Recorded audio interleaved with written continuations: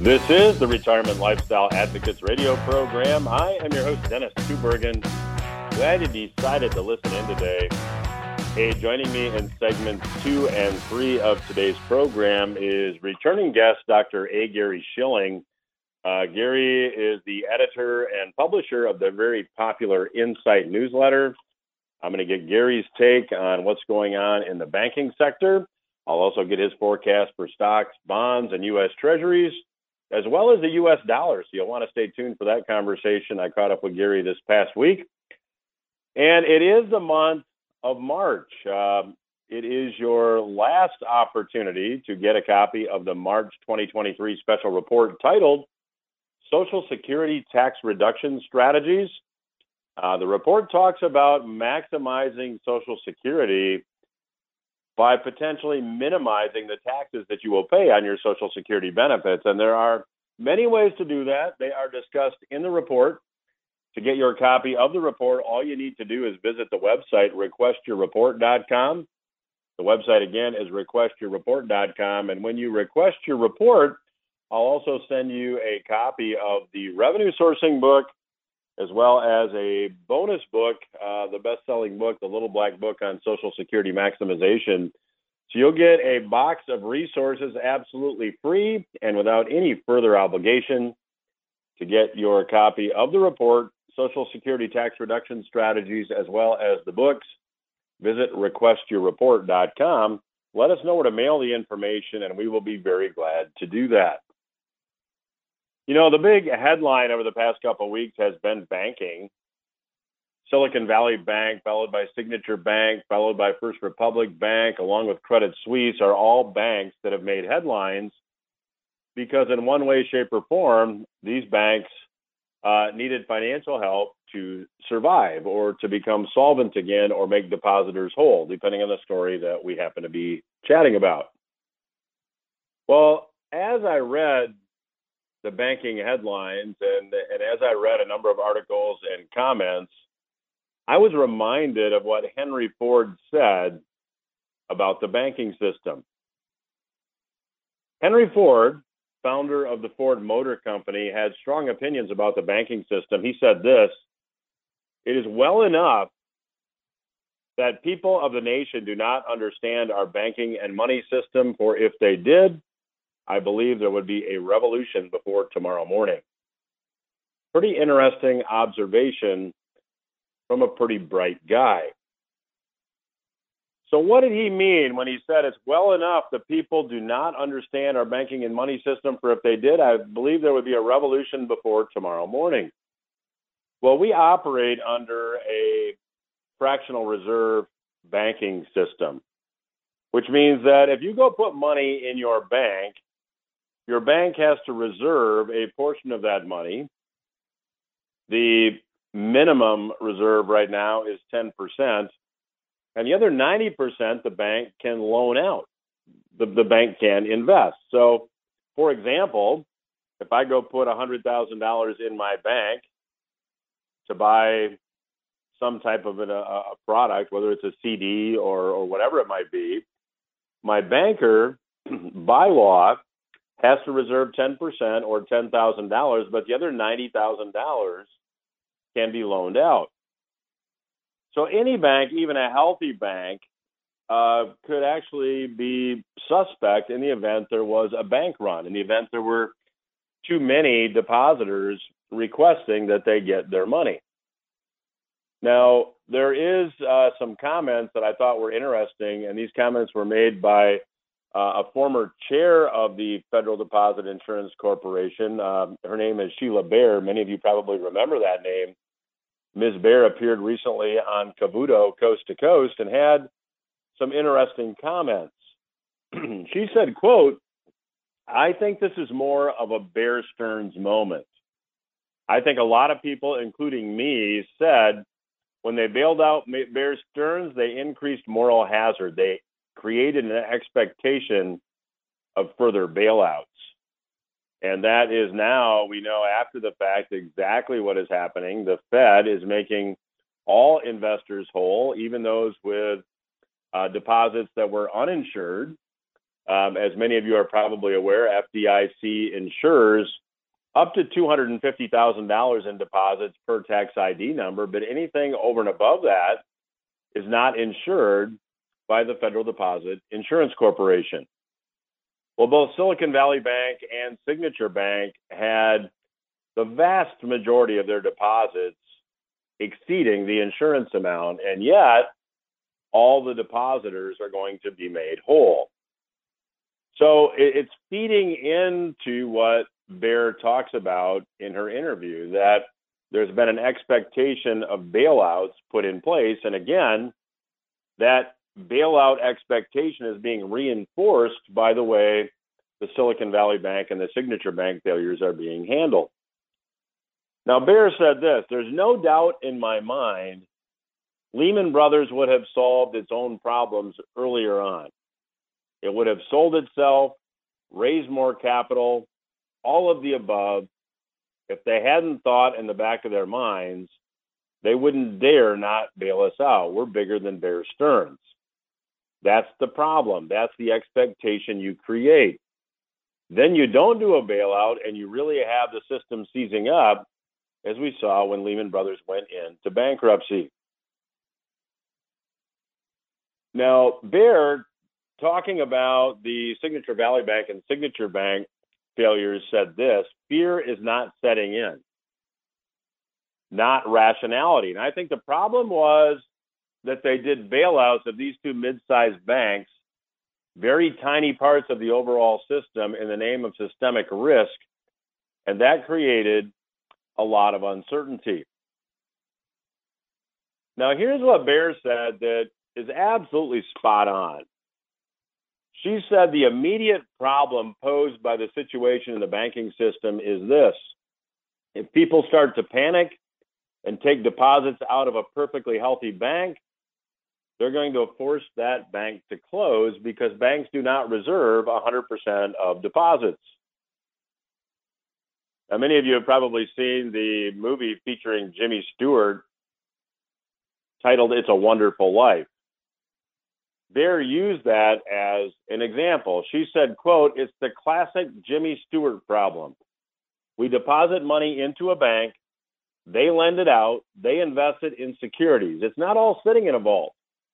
If you try to get all the money out at once, you're going to force the bank to unnecessarily fail." That's exactly the case. There is no bank, to my knowledge, that reserves 100% of deposits.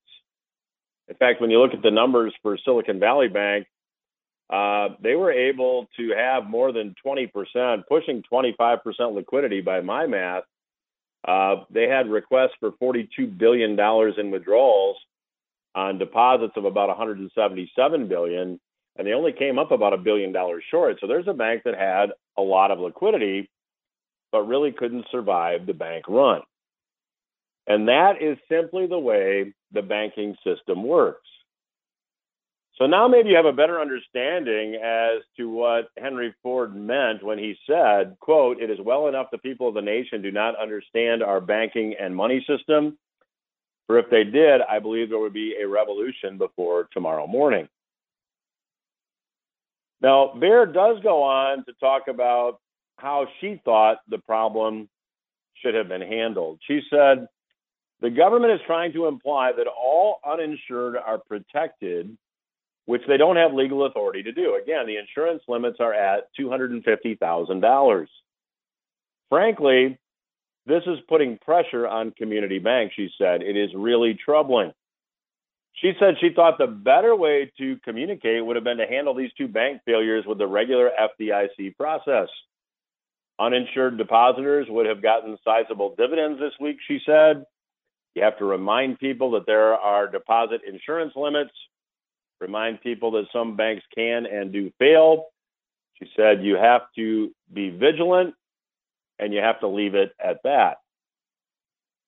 So if you are listening to this segment of today's RLA radio program, what should you do? Well, number one, you should manage your deposits. If you're keeping a lot of money in any particular bank, it would be very prudent of you to, in my view, think about making sure that you are under the insurance limits at that particular bank. The other thing you can do, as I'll talk about with Gary Shilling in the next segment, is look at short-term U.S. Treasuries or other vehicles that you can also keep liquid or almost liquid cash in, where there is a reserve of 100%. Now, there is some additional information that we will send you on this topic, as well as the topic of retirement planning, when you request the March 2023 special report.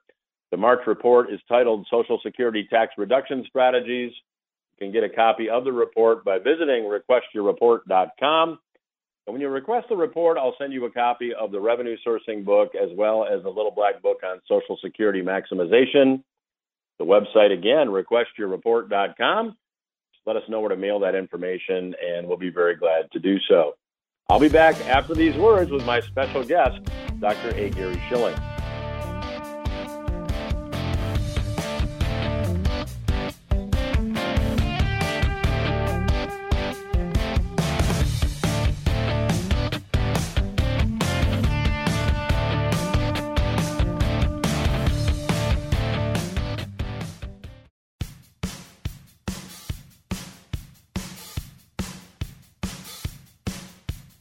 Welcome back to RLA Radio. I'm your host, Dennis Tubergen. Joining me once again on today's program is returning guest, Dr. A. Gary Shilling. Gary is the editor-publisher of the very popular Insight newsletter. I would encourage you to learn more about that. And if you would like to learn more about the newsletter, you can visit agaryshilling.com. You can also call the number 888-346-7444. I'll give that number again in this segment. But Gary, as we noted before we started recording, certainly not dull times in which we live. Welcome back to the program. Oh, yeah. Well, that's what keeps guys like me and you in business, Dennis. Obviously, if everything were going smoothly, who would need astute commentators like you and forecasters like me? But there's plenty going on right now, and obviously we're looking at a huge problem in the banking area. And the real question, of course, is first of all, how far it's going to spread. Secondly, what regulators are going to do to try to continue to arrest it. But more importantly, what are the ultimate effects on investor behavior, investing, consumer spending, and the economy? So, Gary, let's dig into that, because we had Silicon Valley Bank, followed by Signature Bank, followed by First Republic, followed by Credit Suisse. Where is this going to end in your view? I mean, is this a problem that runs extremely deep in the banking sector? Yes, I think it does. It had its origin after 2008, the financial crisis. The Fed engineered low interest rates, and that reflected low inflation for a number of years, really up till the pandemic hit in 2020.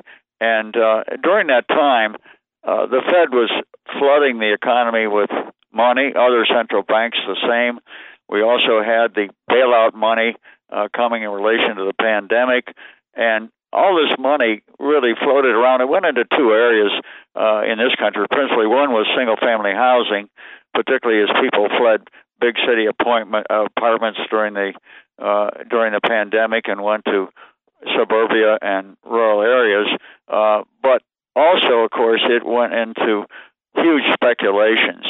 And the money was so readily available. Venture capital was surging, and of course this led to tremendous growth in bank deposits. It dulled any sense of worry about bank deposits over the $250,000 FDIC limit on insurance, and it led to a very, very relaxed attitude where, in effect, depositors who had deposited more than that FDIC limit really didn't seem to care. So we had a situation which was very, very conducive to to speculation. And of course, there was plenty of that. Silicon Valley was sort of the center of this, with all the venture capital operations and so on. But the whole thing was just wonderful until about a year ago when the Federal Reserve started raising rates. And boy, that was that was a dramatic 180-degree shift. So, Gary, I was, kind of following what happened. I'm probably not to the same extent you were, but it seems to me that, that this is a problem that at least indirectly, partially was created by the Fed with these artificially low interest rates and all this quantitative easing.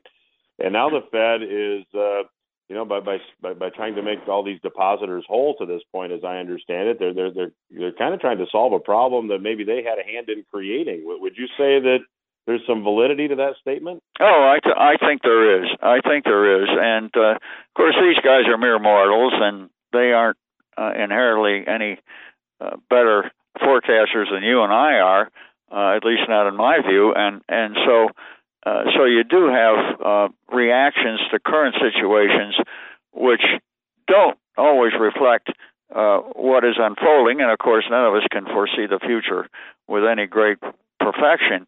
But I think it's fair to say that the Fed was in retrospect at least overly accommodative, and even more important, the Federal Reserve, you got the credit operations there, which we principally think about, but also the regulatory operations, and it's in the Fed, it's in the states, it's in the FDIC, and so on.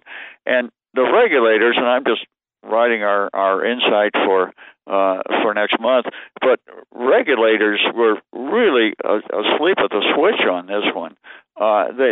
They had all the red flags for Silicon Valley Bank back in 2019. They raised concerns, but they never forced any actions. The rating agencies, they were asleep at the switch as well. They were right up to the end with these bad banks, Silicon Valley Bank, Signature Bank. They were rating them as investment grade, their securities, and so you really had a pretty much universal euphoria here, and very little analytical concern. And of course, ultimately, you say, who's going to be looking over this? I guess a lot of it really depends on individual investors and institutions, and they can't really rely on regulators or monetary authorities or anybody else in a government or quasi-government position to do the job for them. Now, of course, that's pretty hard because everybody gets swept up. You wouldn't have bubbles if you didn't have a lot of true believers. If everybody were skeptical as I am, and I think you are at times, you wouldn't have the bubbles to begin with. So it's tough to fight. It's tough to fight the crowd, but that's when it's important to do so. Well, if you're just tuning in, I am chatting today with Dr. A. Gary Shilling. He is the publisher of the Insight newsletter, which is a very extensive publication every month. You can learn more about Gary's work by visiting agaryshilling.com or calling his office at 888-346-7444. Gary, I found it, I'll just say, interesting that the co-author of the Dodd-Frank Act, Barney Frank, actually helped on the board of directors of Signature Bank. And I don't know if there's anything to that, but I just like your comment if you have one. Well, it's pretty common that Washington is a revolving door, that these people who have big positions in Washington, and they're not particularly well paid there, but then they go out into the private sector and really clean up. Barney Frank, since 2014, when he went on that board, has been paid $2.4 million. And he was a very strong advocate, not surprisingly, of easing the limitations on smaller banks. As a result of his pushing and others, they increased the limit of banks that required special supervision from $50 million in assets to $250 million in assets. Now that opened for Signature Bank and Silicon Valley Bank, and so that really put them in the pass zone. No real serious supervision, and so Barney Frank got his got his share of the loot. Well, let me just for our listeners, as we've got about 4 minutes left in this segment, many of our listeners are concerned about their bank. They're concerned about, is this going to spread? Am I going to be affected? What would you say to people that have those thoughts in their mind listening to this program today? Well, I think they're legitimate concerns. Now, you've already had Signature Bank and Silicon Valley Bank deposits, regardless of size, basically guaranteed. Treasury Secretary Janet Yellen has basically said that they may have to step in with others.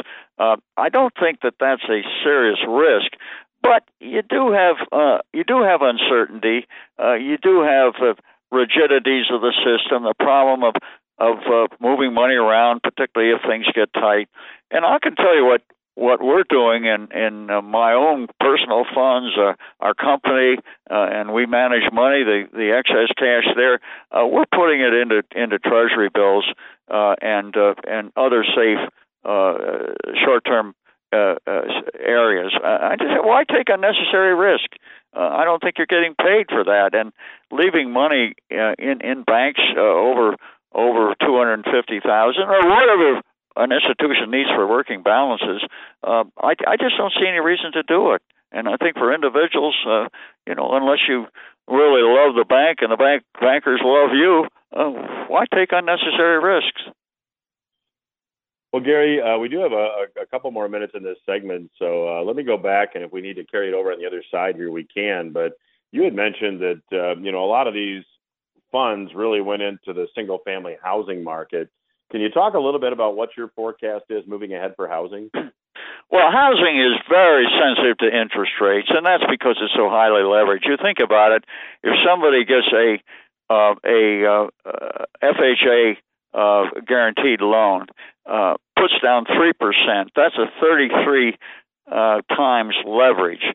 And it means that any fluctuations in rates can make a huge difference, can wipe out their capital, and certainly can discourage people who don't have a lot of excess money from going out and buying houses, incurring new mortgages. You also have a lot of people who had low mortgages from earlier, 4% or less. Well, they were at 7%, they're back to 6%, a 30-year fixed mortgage, but they're locked in. So you have a situation in housing which may be stabilizing now, but at very low levels, and it's hard to see the circumstances, particularly given the Fed's pretty much guarantee that they're going to continue to raise interest rates. They are absolutely determined to kill inflation, to knock it down to their 2% target, and that process is far from completed. So I think housing is going to continue to be under a cloud. Well, I'm chatting today with Dr. A. Gary Shilling. He is the publisher of the newsletter Insight. You can learn more about his work by visiting the website agaryshilling.com. You can also call his office to learn more about Insight. That number is 888-346-7444. I'll return after these words with my special guest, Dr. A. Gary Shilling.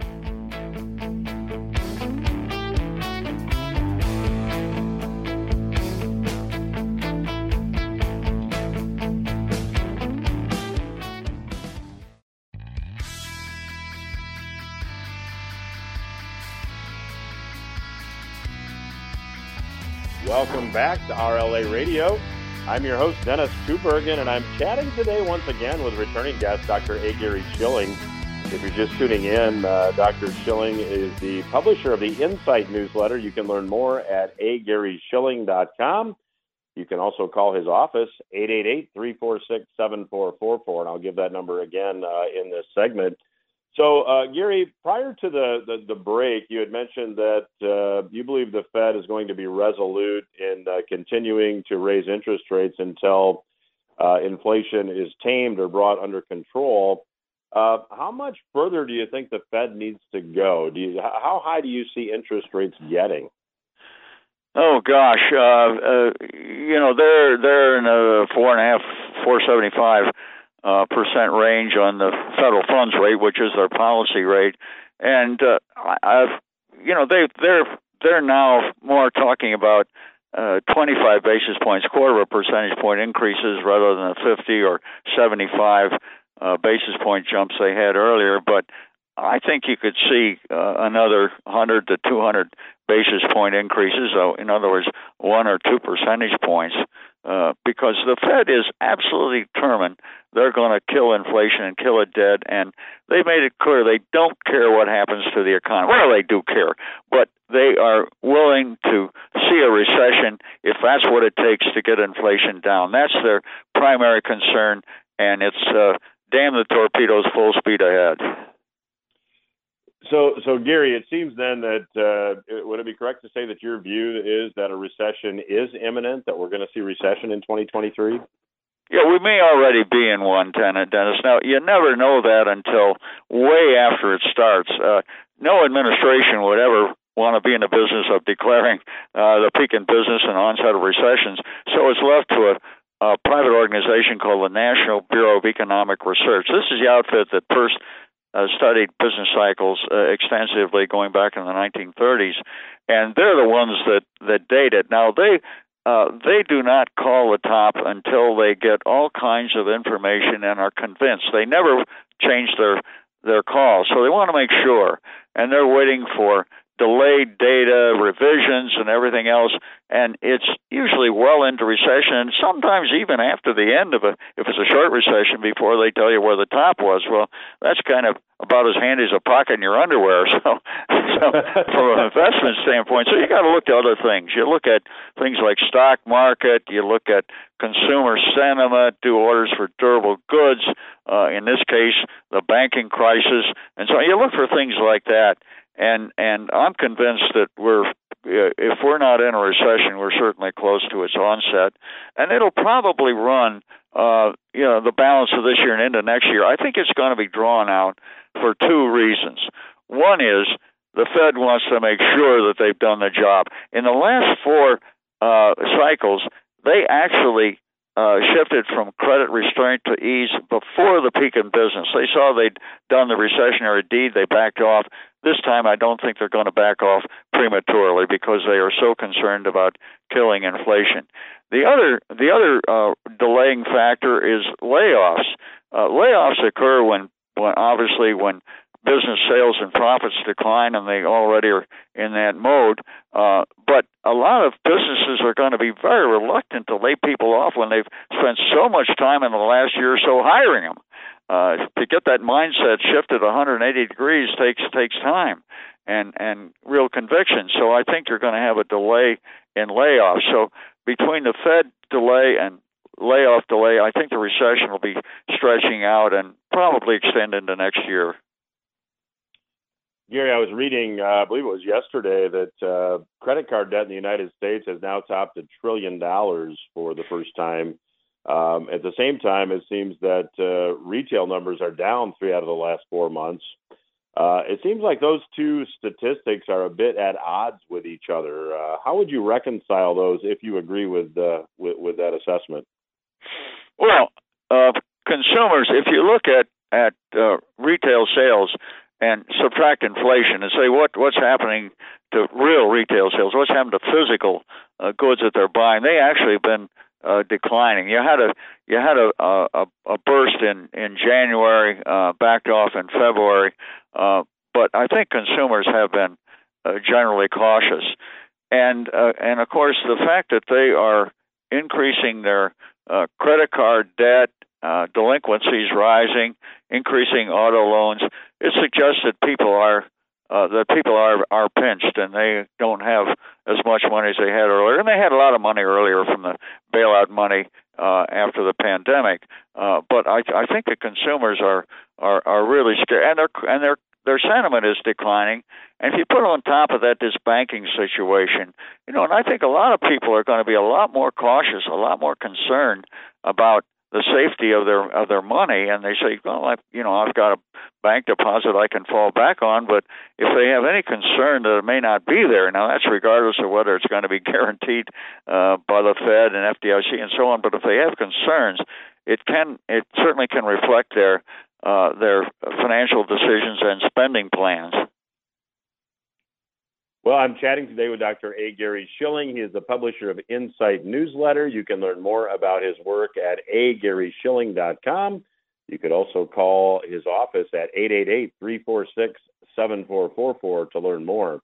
So, Gary, with debt levels rising, I think, I don't remember the year, but you wrote a book about the age of deleveraging. And I apologize if I don't have the title exactly right, but it's a long title. It seems like this whole deleveraging process, this getting debt purged from the system, because of the Fed policy, it seems like this problem maybe has been exacerbated, and this whole process is going to be more painful than maybe it otherwise would have been. Is that a fair assessment? I think that's true. I mean, these things come in cycles. I think we are in a longer term deleveraging process, but you've had recently a lot of spending really financed by the Federal Reserve, largesse, and the bailout money. But I don't think that changes the overall trend. And I think people are being more cautious. You also have other factors, demographics, aging population. People age, they tend to save more, spend less. They don't need to buy as many cars and baby equipment and so on and so forth. So I think you got a lot of factors that suggest longer term that consumers are going to be more cautious and they're going to be saving more of their money. And as I say, this banking crisis, I think, is a strong encouragement for people to save because they much less convinced that the future is going to be predictable and favorable. Well, Gary, the time we have left, if you expect the Fed's going to stay the course and continue to increase interest rates, for someone that has money in a 401k or an IRA and they're in traditional investment classes like stock funds and bond funds, let's start with bond funds. That certainly can't be good news for those investors. Well, yes and no, Dennis, because bonds were certainly beaten up last year, but starting last October, bond prices, and I'm talking about treasuries. My concern is about treasuries because there you don't have the credit risk, and they have actually rallied on balance since then. Prices have gone up, and why is that? Well, yeah, okay, the Fed is tightening, but on the other side is the idea of a recession, which knocks down credit demand, makes treasuries more attractive, and also the safe haven aspect. And that's very important in terms of treasuries on a global basis. So I think, and I say our investment themes, and anybody who looks at our Insight can see that. And by the way, let me say our investment themes. We did a compilation of our investment strategies, which we first published there in 10 months ago, in May of last year, and up through February, they had an increase of 8.6%. That portfolio equally weighted all of those themes, and in relation, of course, you've had substantial declines in stocks and other more speculative areas. But anyway, I think treasuries, but we're still very negative on stocks in general. I think they've further to go down. We had predicted a 40% decline peak to trough. We're down about 20%, so we've got another half of that to go, and I think weak earnings are going to be the primary driver, as well as further Fed restraint. I think the dollar is a safe haven. Things like housing still under a cloud. Growth stocks, they're dependent on earnings way out and the discounted present value, and the higher the interest rates, the less that current price and value is. So there are a number of things that say we spell out there every month, but I think you're still very much in a cautious investment strategy mode. At least that's our view. So, Gary, just to finish up on the topic of stocks, it seems that when you do have a bottom in the market, that you have a lot of investors, throwing in the towel, saying, "I'm never going to buy stocks again. I can't believe I was ever that crazy." And we don't seem to be there yet. It seems that we still have this buy the dip mentality, which a lot of times, from just the people I've interviewed and the research I've done, means that there's more downside. Is there some validity to that in your view? Yeah, the way I put that graphically is we haven't reached the puke point. The puke point is when people want to regurgitate their last equity and swear they'll never buy another one, and that's what you need for a good bottom, which you are just articulated. You need to run out of sellers. You need to get the last seller who can be shaken out, and then you're faced with nothing but potential buyers, and that's what makes good bottoms. And I'm very much in that camp that we're not there yet. I think we will get there, but you've had all the way up in terms of interest rates in the last year. The Fed has been raising rates. They've been saying we're going to really kill inflation, and investors periodically say, "Oh no, the Fed is almost through. They're not going to raise rates further. Stocks rally." And then Chairman Powell and other Fed officials come in and really say, that's not our intention. And it's been a sawtooth pattern along a declining trend in stocks. But investors, I share that view. Investors are not yet convinced that the whole thing is over, and we do need evidence of a nice, well-defined puke point. Well, on that note, Dr. Shilling, the clock tells me we are out of time, but my guest today has been Dr. A. Gary Shilling. He's the publisher of Insight. His website is agaryshilling.com. The phone number to learn more about Insight is 888-346-7444.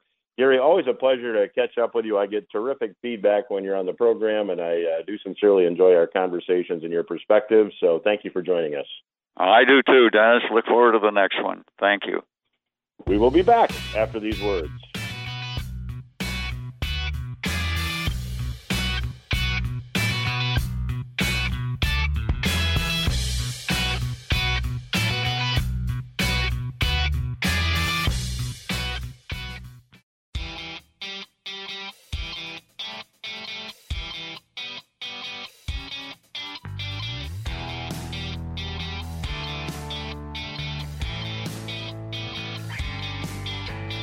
I'm Dennis Tubergen. You are listening to the Retirement Lifestyle Advocates radio program. And thanks again to my special guest today, Dr. A. Gary Shilling, for joining us on today's program. I always appreciate Dr. Shilling's perspective.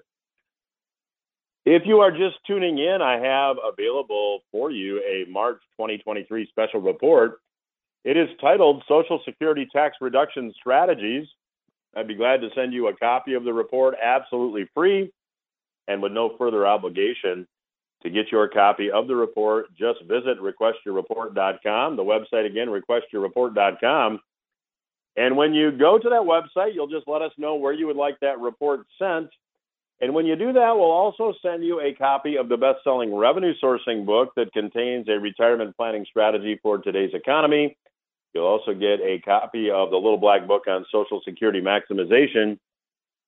To get all that information, just visit the website, requestyourreport.com. One of the topics that I have been talking about on the program is the massive amount of debt that exists, not only at the federal government level, nearly $32 trillion now, but also in the private sector.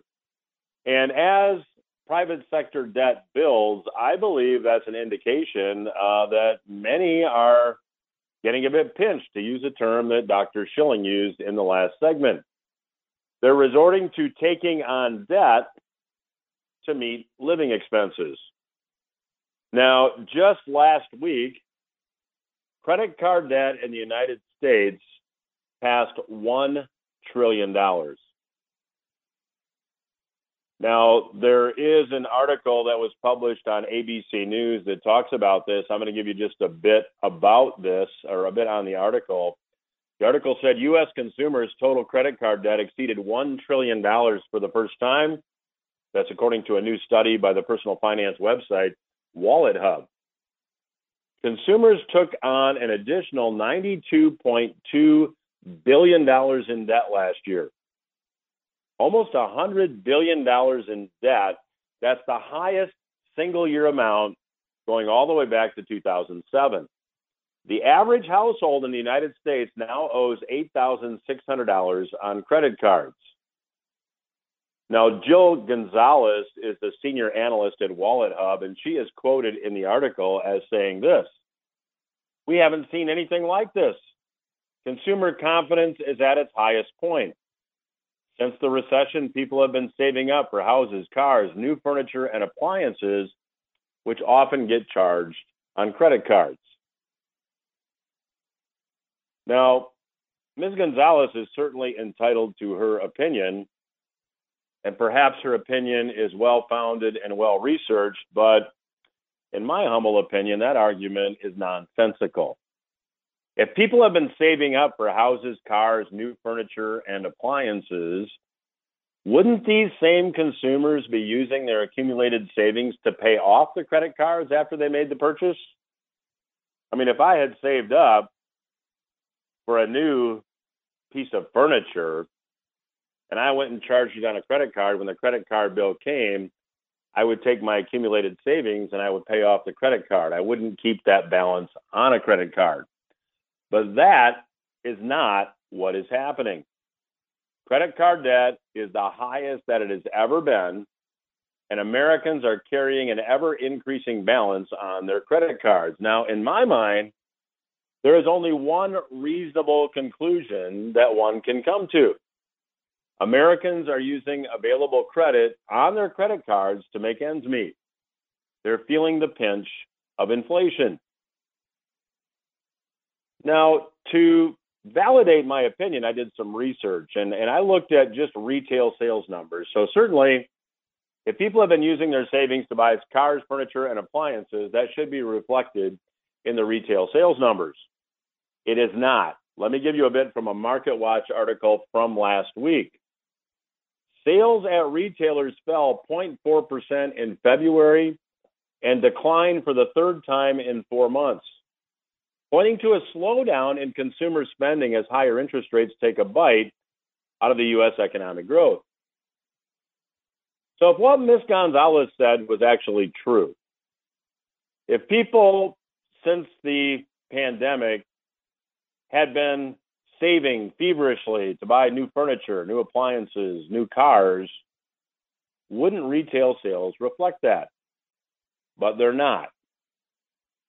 We are now seeing retail spending slow. So what does that tell us about what consumers are using their credit cards for? They're using their credit cards to exist. They're using their credit cards to close the gap because in an inflationary environment, real wages have been declining.